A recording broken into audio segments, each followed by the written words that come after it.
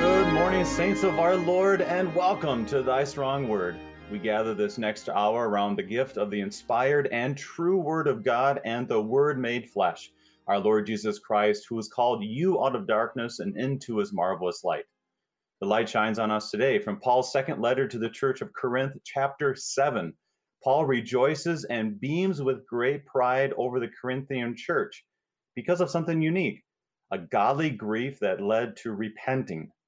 Now, you think about when you have pride over somebody or you are overly joyful of them. When's the last time you told someone, I am proud of you and I am joyful for you because you repented?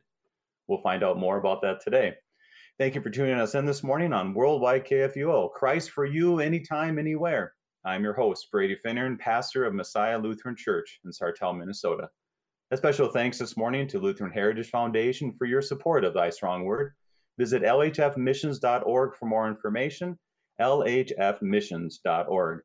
To help us to be strengthened by God's Word, we have with us this morning Pastor Ben Meyer of Hope Lutheran Church in Sunbury, Ohio. Pastor Meyer, welcome to Thy Strong Word. It's good to be with you. Well, how's the weather in Ohio? I guess, to me it's tropical. I mean, you guys are way south of us, so what's going on there? Yeah, it's cold. That's what it is. It's cold, but it's not Minnesota cold. But there's nice. A reason that there are some of us made to live in Minnesota, and some of us that are better off a little further south. So, my brother's up in Minnesota. I'm thankful that he's there. That's good. That's good. Yeah. Well, we say he's in the tundra. He's an hour and a half north of us, which is clearly more cold than us. Anyways, We'll get off of weather here. But Pastor, it's been a while since you've been on KFUO. I believe this is your first time on Thy Strong Word. Can you tell us a few things about yourself and the work of the saints at Hope Lutheran? Yeah. I'm married, 4 kids. I've served congregations in Southeast Missouri, Illinois, and now I've been in Ohio for about 4 years. And Hope in Sunbury has been just a wonderful opportunity. We are kind of in a rural setting, and so there's a lot of opportunity for outreach in that context, but the city of Columbus is coming out towards us, and so there's a growing population and an opportunity to reach people with the gospel. And one of the joys that we've had as well is partnering with an Ethiopian immigrant congregation in Columbus and being able to have our youth do things side by side, and that's been a lot of fun. A lot of wonderful people here, and I'm thankful for the ministry I've been able to do here and in my congregations previously as well. Wonderful. Well, today we are going into 2 Corinthians chapter 7. As we begin to search the scriptures, Pastor Meyer, can you begin us in prayer, please? Absolutely. Heavenly Father, thank you for the opportunity that you give us to spend time in your word, to read it, to hear it, and in it to hear of the love that you have for us in Christ. We thank you that we are reconciled through Christ, that we have fellowship with you and with one another in the church. We pray that you would guide our study today by the Holy Spirit, that we would be strengthened in our faith, strengthened in our walk with you, and strengthened in our love for one another. We pray this in Jesus' name. Amen. Amen. Reminder to everyone who's listening this morning that if you have any questions, you can email us, kfuo@kfuo.org, and we will try to answer that to the best of our abilities according to the clear word of God. Definitely not Pastor Meyer and my opinion, but pointing back to the scriptures and trying to understand how this connects us to Jesus. And we're looking at 2 Corinthians chapter 7, and I'll say this, Pastor Meyer. This has been a wild ride for me because 2 Corinthians is one of those books where you read 1 Corinthians, you get to the end of 16, and then usually you go somewhere else. And 2 Corinthians is one of those that I typically have overlooked, except when it came to stewardship drives or speaking about stewardship. What's been your experience with 2 Corinthians prior to studying for chapter 7 today? Yeah, I would say very much the same, that it is one that I think I've probably overlooked somewhat because you get all of the Lord's Supper discussion in First Corinthians. You get the conversation about divisions in the church. There's just so much in it, and for whatever reason, Second Corinthians hasn't had nearly as much focus.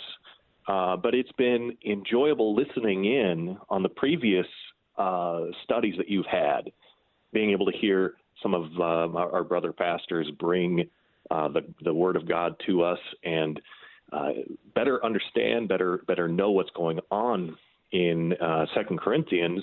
And I was surprised in my study. I guess I had never realized how close together First Corinthians and Second Corinthians were when they were written.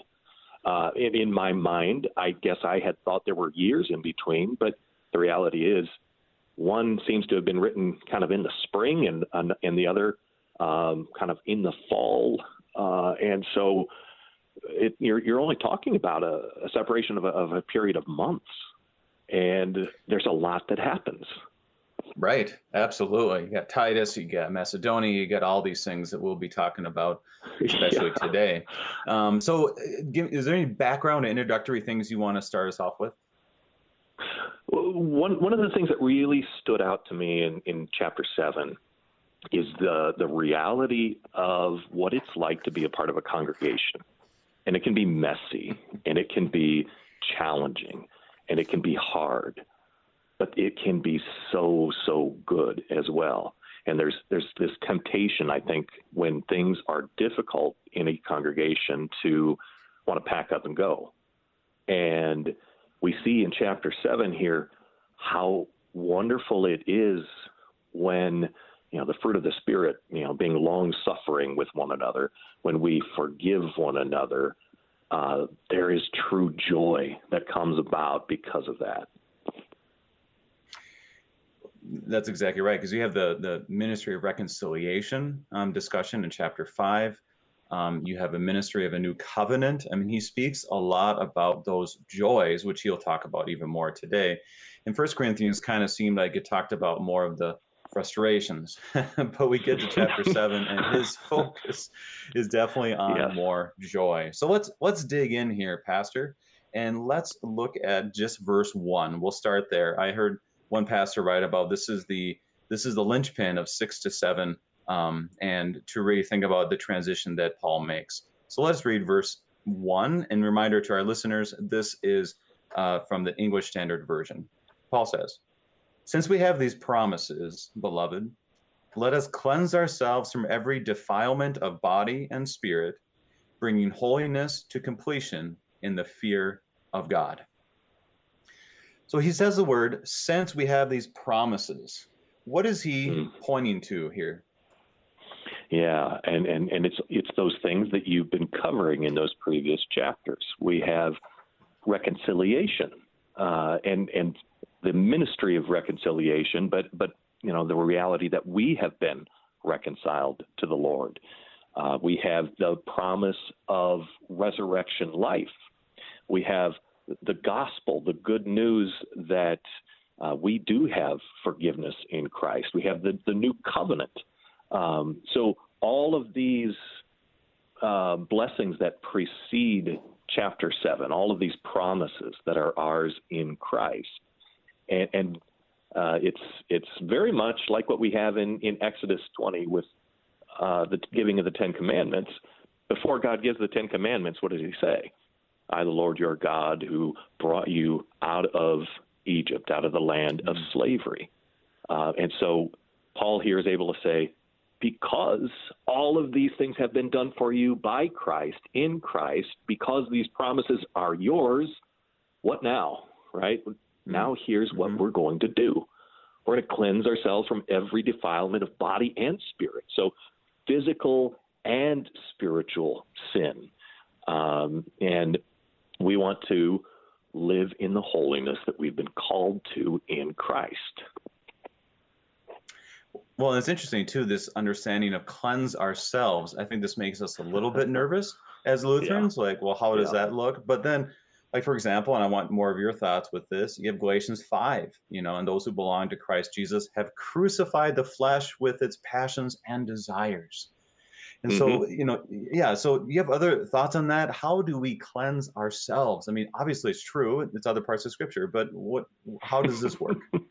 Yeah, and this is very much what we have in the Catechism, in the section on holy baptism, that by daily contrition and repentance, the old man should be drowned and die, and a new man emerge and arise to live before God in righteousness and purity. This is what we do when we confess our sins. We are cleansing ourselves, and it's not that we're doing the cleansing, right? It's the Lord doing the cleansing, but our act of confessing is how this is being brought about. And so if we want to be holy, we want to live in holiness, it actually starts with confessing, I don't have any holiness of my own. I need to be clothed with Christ. I need to be forgiven so that I can live in his holiness. Well, and it's interesting, too, that he uses the word bringing holiness completion in the fear of God. Now, I find it interesting because obviously in the Catechism, you just brought that up. It brings that, should fear, love, and trust in God above all things. How would you describe fear of God? I mean, because he's bringing this together and saying, cleanse yourself, and he brings it back to the fear of God. What does that look like? What does that mean? Yeah, and it is, an awe of God, a reverence for God, a right fear of God, not being fearful of God, but understanding God is God and we are not. And the Corinthians, in part of their problem previously had been a fear of other things. They had feared what other people thought of them more than they had a right fear of God. And so when you get the first commandment out of whack, everything else is going to follow. There's going to be a mess that comes about as a result of that. And the right fear of God means living with that right respect of him, that right understanding. God is God, I am not. And looking to him, trusting in him, and understanding that we shouldn't fear any, Jesus said, don't fear the one who can only kill the body, right? That we ought to have a right fear of God as God. And I find it interesting too. I love how you're saying that with fear of God, let God be God, which is hard because I want to be God, I guess you would say. And so, but that extension of this verse goes back to the previous verses where, okay, so let's let God be God. And what kind of God do we have? We have a God that will make my dwelling. This is verse 16. I'll make my dwelling among them and walk among them. Meaning, and this goes to, this is from Sunday. At least if you're in the 3-year lectionary, you have 1 Samuel where it says, and God stood among him and called him. That was one of my foci, I guess you would say, from Sunday, is this God walks among them. I will be their God, and they will be my people. So this is what our God is, and this is who we follow. And then also in chapter 2, this was a fascinating thing that I would love to talk more about, but we don't have time, is in 2 Corinthians 2, it talks about how we give thanks to God who always leads us in triumphant procession, meaning that who's this God that we fear is the one who leads triumphantly in front of us and through us spreads the fragrance of knowledge of him, for we are the aroma of Christ. I was thinking, I want somebody to do a paper on this. I keep saying this, but I want someone to do a paper on this. What does it mean to be the aroma of Christ? So what do you think? You want to do this? Yeah, I mean, that is a fascinating thing. And I think it's speaking of victory here, right? We live in victory. We don't live in defeat. And Christ goes before us as the victor.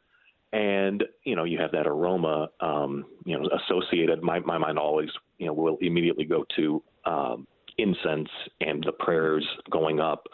But in the Old Testament, God speaks of aroma being a pleasant, aroma to him. And here we have this victory in Christ, and we're just going in his procession. We're following him. And so, it's a right fear of God. But at the same time, how many times does Jesus say, No, fear not. Fear not. Oh, I know. It's so Again great. and again and again. And he places his hand, in Revelation, places his hand on John and says, fear not. And I love that image of the victorious, resurrected, all-powerful Christ, and he's with us, places his hand on us and says, fear not. All right, I've got it. I'm good. I'm victorious. You have victory in me.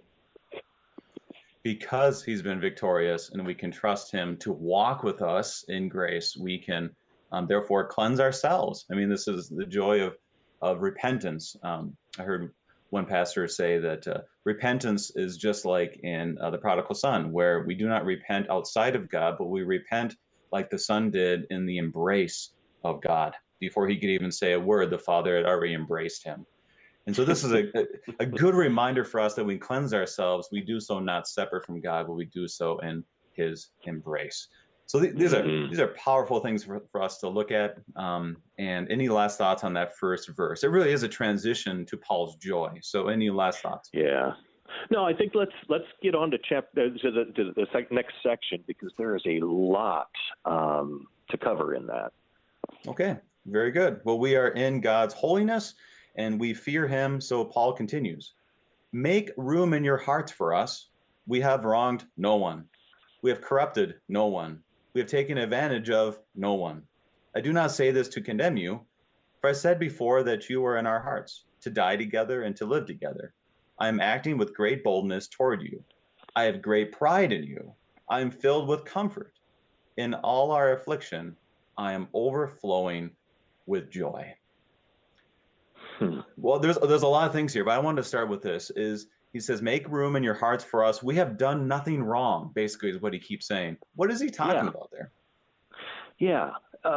So the church in Corinth, if you remember from 1 Corinthians, was a complete mess, right? It was just an absolute mess. And Paul had been there. He had been with them, and then he has to leave. And he finds out, oh my goodness, this place is a disaster. And so, as a loving apostle, what does he do? He seeks to bring them to repentance. He seeks to bring them back to the right teaching, the right practice, walking with the Lord in a way that is faithful. And so, he has to send Titus to them. And we have this letter that we don't even know what it says that goes to them. And it appears that letter that is sent between 1st and 2nd Corinthians was quite harsh. And so Paul is kind of saying, okay, we were not sinning in doing that, but we do want you to receive us. We do want you to welcome us. We haven't corrupted anyone. We haven't taken advantage of anyone. Apparently, there were some who claimed to be church leaders who were doing those things, who were corrupting others and were taking advantage of them. But Paul says, no, we're in this with you. I really love this line that I am. Let's see here. What verse here? I do not say this to condemn you, for I said that before that you are in our hearts to die together and to live together. Right?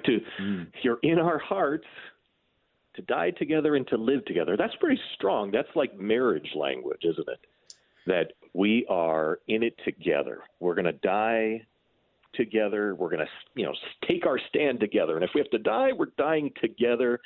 And as we live, we're going to live as a community together. We're not separated. We're not divided. We're one in Christ. And we're going to live in that reality. So as I've received you, I'm asking you to receive me, to welcome me. Wow, that's really good, because you're speaking about how we're together from beginning to end on this. And Paul speaks about this, in chapter 3. He talks about, you are my letter of recommendation. And he uses his heart language again, where he says, written on our hearts. to be known and read by others. And so that heart language is, he not only says, make room in your hearts for us, he's saying, you have room in my heart for you, which is, that can be it's kind of hard for us to always understand as Missouri Synod Lutherans, is like, oh, the heart, I don't know. Jesus says we know it comes out of the heart. But we do know the language. We do know the relationship and the love that you have for other people, especially those within your church. I know at my church and during seminary, they would always say, "Good morning, Bethlehem family," was how they spoke. And this is totally what Paul's doing here. Is you don't tell someone, make room in your heart for me, be someone that you just pass on the street with. I mean, this is someone that you deeply care about. And he can tell that the heart had been hurt because he, talks about how there was a painful visit that he had to make and a painful letter that was written. And then and then he sends Titus in as a district reconciler to figure this stuff out, Yeah, and that's really a lot of what it sounds like. And so you as a pastor, there are times when you have to speak frankly with individuals in the congregation, or maybe with the entire congregation. And those are not enjoyable conversations to have. They're not. But they're necessary. And the reason we do it is not because we like coming down on anybody. The reason to do it is entirely to bring people to repentance and have them reconciled. The idea is not to create division by having to speak harshly or to speak frankly, but rather to bring reconciliation. And Paul is understanding.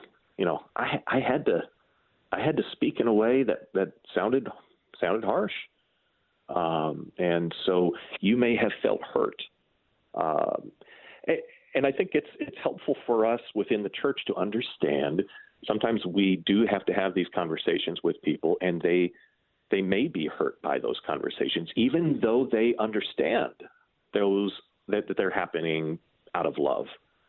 And so saying, I understand this hurt, but I'm asking you to still receive me, and I still love you. And I love here too that Paul, after 1 Corinthians and after this harsh letter, he's still speaking to them about how he's proud of them. How much he loves them. And they've been a mess. They've done ungodly things. They'd allowed ungodly things, but he still loves them. He still cares about them. He's still proud of them, especially now. He's proud of them because though they had been doing those things, there's been repentance. And that repentance has led to so many good things here. And that's something where we have about just under a minute here, is he says these very powerful words that I think we'll have to go through at the end of the break, but I'm acting with great boldness toward you. And it makes me think a little bit about if he had a painful visit and he had a painful letter that we probably don't have. 1 Corinthians, if that's the lighter book, I'm wondering what the harsh book was like, right? But even after all that, he says, I have great pride in you. I am filled with comfort. In all our affliction, I am overflowing with joy. Those are words I want to touch on a little bit on the other side of our break, but to remind us of those are very powerful, grace-filled words that he provides for us today. But right now, let's take a break. We are studying 2 Corinthians chapter 7 with Pastor Ben Meyer. We'll be right back.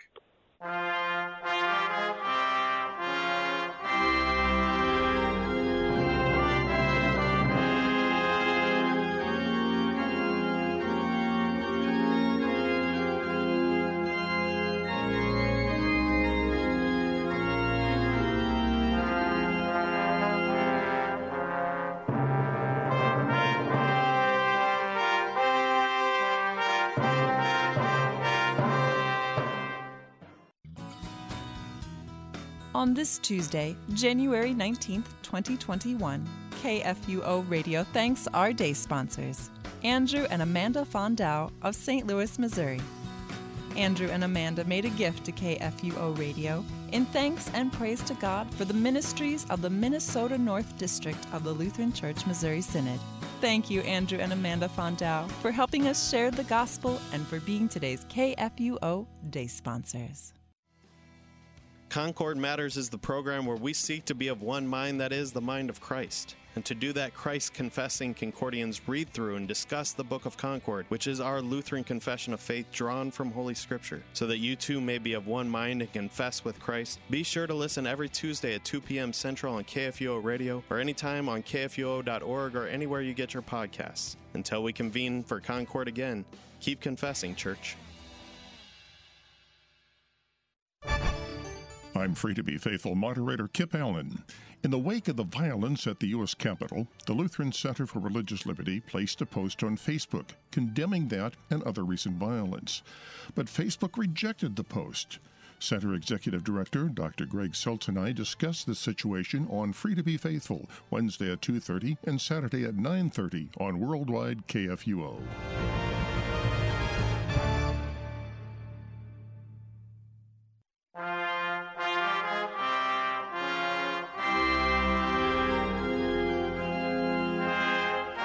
And welcome back. We are studying 2 Corinthians with Pastor Ben Meyer as Paul is overflowing with joy, filled with comfort, and has great pride in the people of Corinth. Pastor, for this verse 4, I wanted to hear if you had any last thoughts on that before we move on, is Paul's strong language of love for the church of Corinth. Yeah, it sounds very fatherly, doesn't it?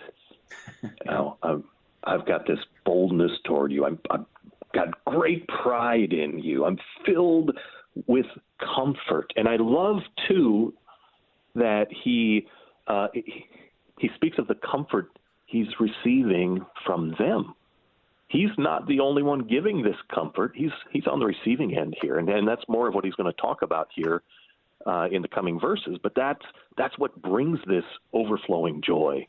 You know, when you see children grow and become godly and start doing things that are very adult in the faith, there's a joy about that. There's a pride about that.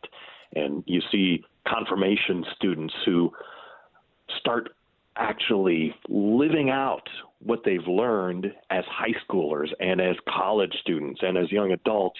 And it's awesome. It's so cool to see. And it just brings a smile to the face of the pastor. And they can be a source of encouragement, a source of joy to us. And it's wonderful. Absolutely. And that's where let's find out a little more about that joy. Why does he have this joy? So let's continue in verses 5 through 7. For even when we came into Macedonia, our bodies had no rest.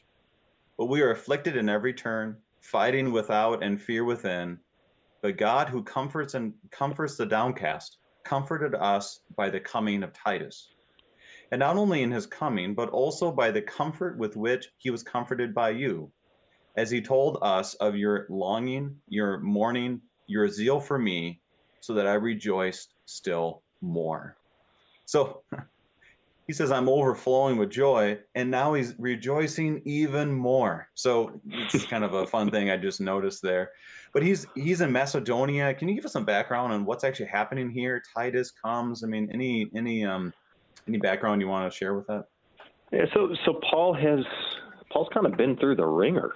I mean, in his missionary journeys, we hear about the hardships he goes through, and physically, this takes a toll on him, and mentally it takes a toll on him, and emotionally it takes a toll on him.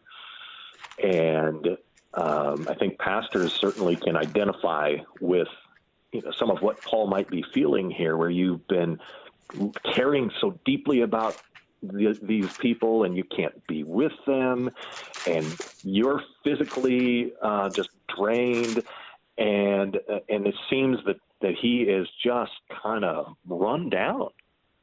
And what does he receive? He receives this wonderful encouragement, this wonderful news from Titus. He had sent Titus to go and first to deliver this harsh message, this harsh letter that we don't have, and we don't know exactly what it said. But then also he sends Titus to deliver this, that when he sends him, they receive him, and they do repent, and they do take the right actions. And I think Paul's been worried about the saints in Corinth. He's been hurting for them. He's been thinking of them, praying about them, wanting to be with them, wanting to help get them back on the right track. And then here comes Titus, and he's got this wonderful news to tell Paul. And this news just is so uplifting to him. And it is comforting to him. It's encouraging to him. It brings him great joy. And so all of a sudden, Paul, who's kind of feeling at a low point, is feeling this tremendous joy. He's, as you mentioned before, I'm overflowing with joy. And then he has even more joy. So all of this because of repentance that's happened, because they heard the word of God, they believed the word of God, and they repented as the word of God has called them to do. And one of the unique things, if you know geography, which I am continually learning more and more on this, actually, it came to mind when it talks about Macedonia. I was recently down in Concordia, Missouri, and I was at the restaurant, and the waitress, I was just kind of said, "So where are you from?" I'm just kind of that kind of guy. Sometimes it can get me in trouble, but this one, she was obviously not from Concordia, Missouri, but I said, "Oh, I'm from Macedonia." I was like, Macedonia? And so then I go into this conversation of, oh my gosh, that's Thessalonica, this is Berea, this is Philippi, biblical stuff, because they had Bible stuff up, and I think she's just like, do you want cheese on your cheeseburger, or what do you want? So anyways, but Macedonia is a fascinating place because he speaks about the downcast, the needing comfort and so forth, and affliction. I mean, this is Thessalonica, this is, and Philippi, both of which did not want him. Berea wanted him, but then Thessalonians came in and got him out, And so this was not he needed some comfort here for sure. Yeah, he goes on that second missionary journey. Things don't particularly go well for him. He wants to go to Asia. He wants to go to what we would call Turkey and two different places. And the Spirit of Jesus does not allow him, and the Holy Spirit doesn't allow him. It says. And so then he gets this vision to go to Mesopotamia, or not Mesopotamia, but he goes to Macedonia. Right. And goes to Philippi, and he's thinking there's going to be this great thing that happens, and he doesn't even find 10 godly men. There's not even a synagogue there, and ends up having women come to faith and become great supporters of him. But he kind of ends up having to leave town because the whole city is revolting against him. And he goes to Thessalonica, and he kind of has more of the same. And so things have been rough. Things have been really, really difficult. And here is this congregation that you would probably be the last one you would think would bring encouragement to Paul. But that's exactly what they do. Right. If you read First Corinthians, you think there's no chance that they're going to be a source of great encouragement to Paul. But here it is. Here it is. And that's the beauty. That's the beauty of God's word too, is that here you have Thessalonica, you have Philippi, both places that were not great success, or even Corinth in that sense. But yet those are the letters we have, and the great grace that Paul gives to that church is just a reminder of there's always a chance, if you will, to preach the word, bring law gospel, and God's word will work. So that's great stuff. I mean, we look at all this. So any last thoughts on let's see, I talked about those first few. Any other thoughts on verses 5 through 7? Well, yeah, we have Titus here, right? Mm-hmm. So mm-hmm. Titus comes, and first he goes and he's ministering to the people in Corinth. And then Titus comes and he brings this encouragement to Paul, but he also is kind of ministering to Paul, and Paul ministering to him. And Titus is one of those early church leaders, one of the first pastors that we know about in the Bible. And he is sent for the ministry of reconciliation that Paul talked about earlier in 2 Corinthians. He wanted them to be reconciled to the Lord. And having then been reconciled, they become reconcilers, right? They become individuals that can go out with that gospel message, that good news.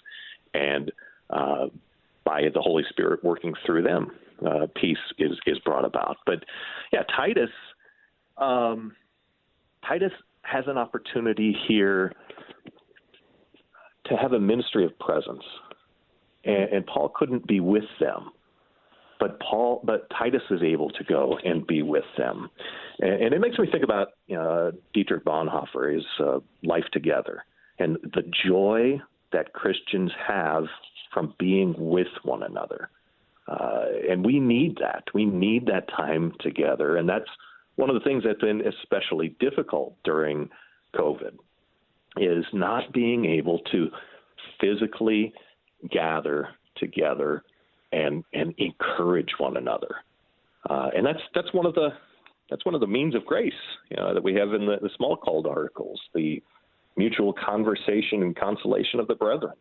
Mm-hmm. And Titus is able to have that mutual conversation and consolation with the people in Corinth, and then also bring that good news back with him and do the same with Paul.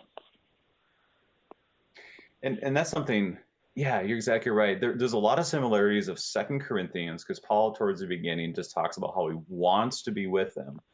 And his reason he's not there is not because he doesn't want to be there. It's that he wants to be there, but was not able to be there. And I made this connection, I think, in the last episode where you just talk about that's very similar to where we are right now. There's literally some people we cannot go see physically. Mm-hmm. We're not able to go and visit and not able to see in church for various reasons. And that's something where what a joy it is to get those small little nuggets where someone calls. Like, for example, someone called me and said, Pastor, I'm doing Pearls of Prayer every day. Something along those lines. Or I get done with the service and my uncle, who lives a couple hours away, says, oh, I worshiped with you this morning. Great job. It's kind of what uncles and family does to their to their families and family members who are pastors. But hey, great job. And you're like, well, hopefully you repented and forgiven. No, I was kidding. But there's a lot of that joy that comes from those simple stories you hear from somebody else. So yeah, it's not ideal. It wasn't ideal for Paul, but what great comfort it was to hear of the ministry that was still happening there. So let's move on, because now we get to some really fun stuff. It's all fun, but now we get to some talking about repentance and godly grief and worldly grief. So let's read verses 8 through 12. For even if I made you grieve with my letter, I do not regret it, though I did regret it, for I see that the letter grieved you, though only for a while. As it is, I rejoice, not because you were grieved, but because you were grieved into repenting. For you felt a godly grief, that you suffered no loss through us. I think I want to stop there for a moment. So what's Paul saying here? What is he saying? Yeah.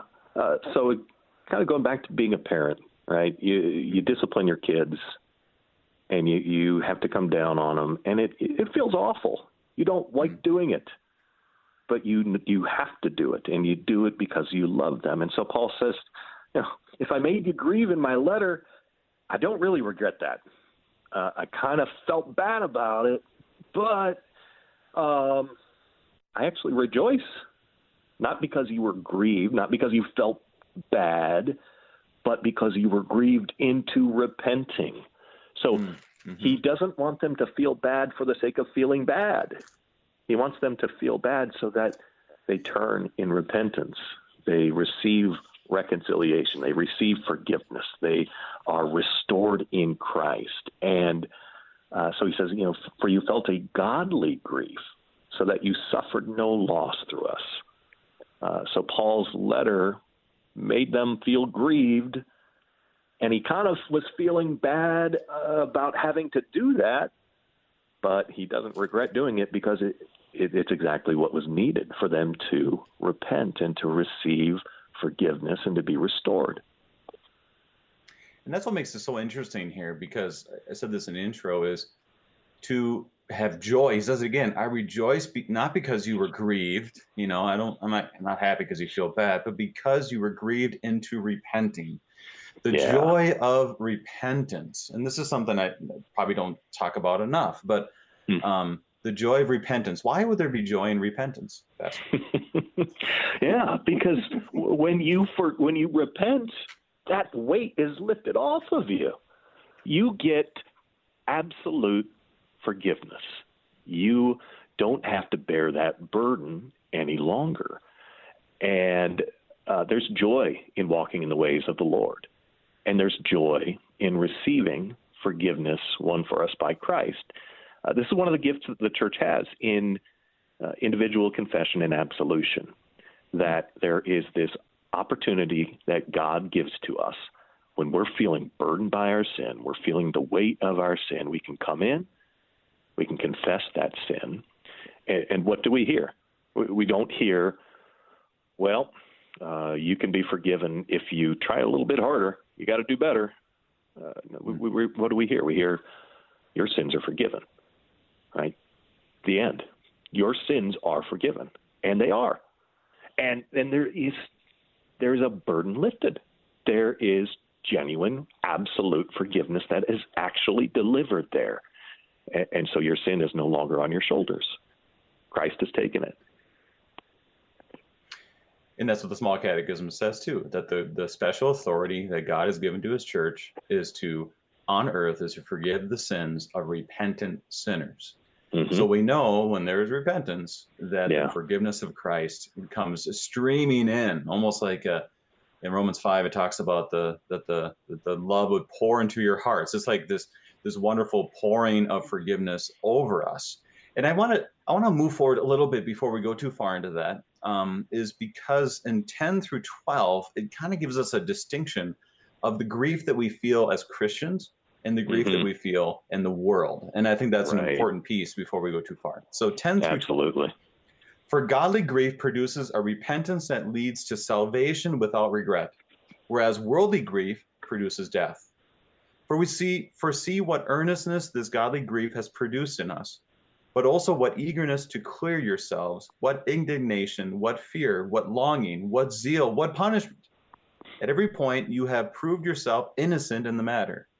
So though I wrote to you, it was not for the sake of the one who did the wrong, not for the sake of the ones who suffered the wrong, but in order that your earnestness for us might be revealed to you in the sight of God. So we'll stop there in verse 12. Now he talks about godly grief, and I would say he talks about worldly grief. One leads to salvation, one leads to death. Any thoughts on the distinction there? Yeah, this is huge. Godly grief produces repentance that leads to salvation without regret. Worldly grief produces death, because worldly grief is simply feeling bad, feeling grieved, feeling the weight of what you have done, and what can you do about it? There is nothing you can do to fix it. And so that burden just crushes you.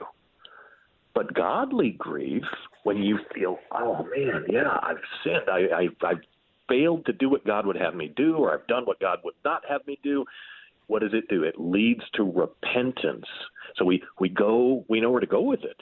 We go to Jesus, and Jesus unburdens us. He forgives us. He takes that sin and he says, it's not yours anymore. It is mine. Your sins are forgiven. And so that leads to salvation. Whereas the person that doesn't have the Christ to grant that forgiveness, that burden just remains on you. and it just gets worse and worse and worse and worse, and it crushes you. And so worldly grief, there's nothing good that comes of it.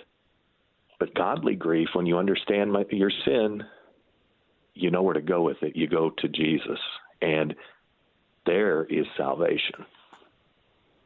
It says in the Solid Declaration of the Form of Concord, Article 5, Law and Gospel, it talks about, so that despair does not develop out of the sorrow or terror of the law, the proclamation of the gospel must be added to it, so there may be sorrow that leads to salvation.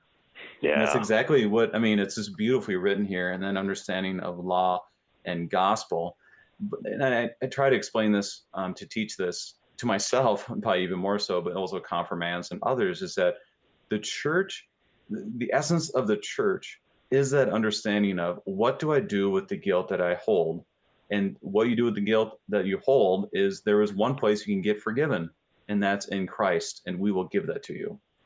And that's something that I think the church, because you hear this language of, well, that's a Catholic guilt, or in my first church, they kept telling me, well, this is like Lutheran guilt. And I was like, I don't understand. I mean, not to say I don't feel guilty, but I've never distinguished it with our theology. Right. And so it's interesting how we'll say that, well, that's Catholic guilt, or that's Lutheran guilt. And really, we shouldn't make that distinction at all, because if it has to do with the church, it's we know what to do with it. We're all going to have guilt, but what we're going to do with it, put it at the feet of Christ, and he graciously and lovingly forgives. Any last thoughts on that? Is it guilt that's brought about by the word of God, or is it guilt that is brought about because of some other external thing that is, not commanded by God, not demanded by God? And I think that's a necessary distinction. Good point. Yeah. Is it? Yeah. Right. Exactly. That's for us. Always remember that this points us to what God, and Paul says this. I didn't feel guilty until I actually learned the word of God and found out I was, and then you know what to do with it. And he shows examples of how this godly grief has manifested. So I did not write for the sake of the one who did the wrong. I read a few things on that. Could have been the sinful man they talked about in 1 Corinthians 5. If it's a different person, it might have been the sinner to forgive in 2 Corinthians 2. Either way, that he's showing that this is working. I mean, godly grief is happening. This is why he's comforted. It was not for them, not for the sake of one who suffered the wrong, meaning, that God not only forgives our sins, but forgives the sins that are done to us as well. And that's a powerful distinction, too, to remember about forgiveness.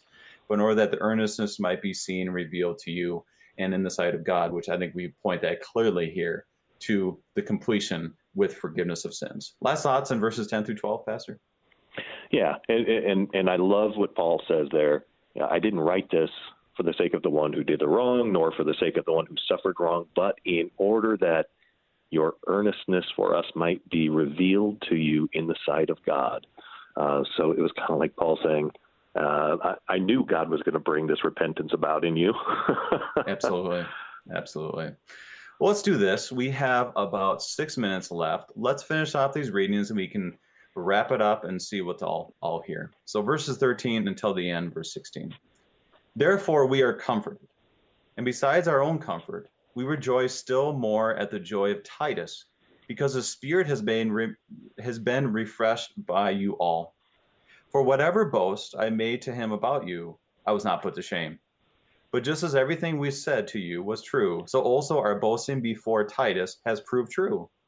And his affection for you is even greater, as he remembers the obedience of you all, how you received him with fear and trembling. I rejoice because I have perfect confidence in you. So here, it's not a secular talk here, but he is talking about, this is how you affected Titus.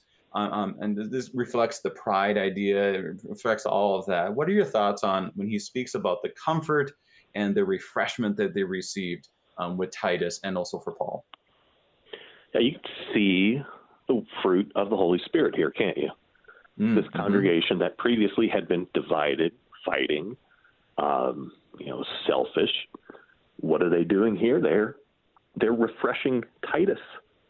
And in refreshing Titus, they bring this refreshment to Paul, and it's amazing to see. But this is what God has brought about in Corinth by the work of the Holy Spirit. And so he has this joy because of the congregation that had previously had him pulling his hair out. And it's amazing to see, but it's what God does. And I love the end there, that I rejoice because I have complete confidence in you.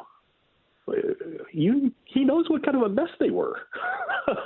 He knows the things that were going on in Corinth. And he says, I have complete confidence in you. And I think, again, it's partially this fatherly kind of a talk, right?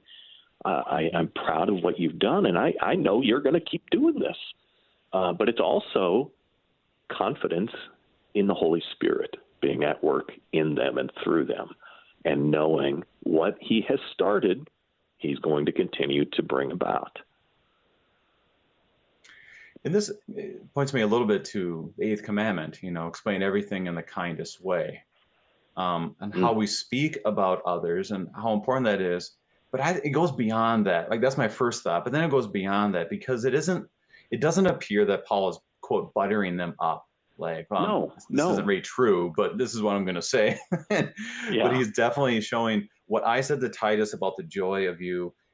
Titus comes back and says, you are exactly right. And then just see the refreshment and the joy. And Titus brought joy and comfort to him, where he's able to say, wow, this was not me at all. This was God's work working in people's lives. And so it really is a good reminder for us on how we speak about one another, but also a testament to take a step back and to see how God is at work in people's lives. Any last thoughts on that? Yeah, there's a great line from Bonhoeffer's Life Together. It says, the Christian in exile is comforted by a brief visit of a Christian brother, a prayer together, and a brother's blessing. Indeed, he is strengthened by a letter written by the hand of a Christian. And that's what Paul's experiencing here, this encouragement. So he's been able to give that to them. They're giving it to him. And Titus, in both situations, is giving that refreshment and receiving that refreshment. And so I think this is a wonderful reminder for us when things are difficult in the parish, when things are difficult in our congregations, whether it's as lay people or as pastors. There are those rough stretches. Every congregation goes through it, where things are harder, where it's a grind, where you kind of wonder, well, what's God even doing here? Is God even at work here? And yes, God is at work there, right? Be patient with each other. Be ready to forgive, ready to ask for forgiveness, ready to repent. And God is going to continue to be at work, and he will bring about those wonderful fruits of faith. And I think we need that reminder from time to time, being able to go to 2 Corinthians 7 and go, see the change that happened here? This is so much different than things were just earlier in the spring in Corinth. So stick with your congregation, encourage each other, be there for each other.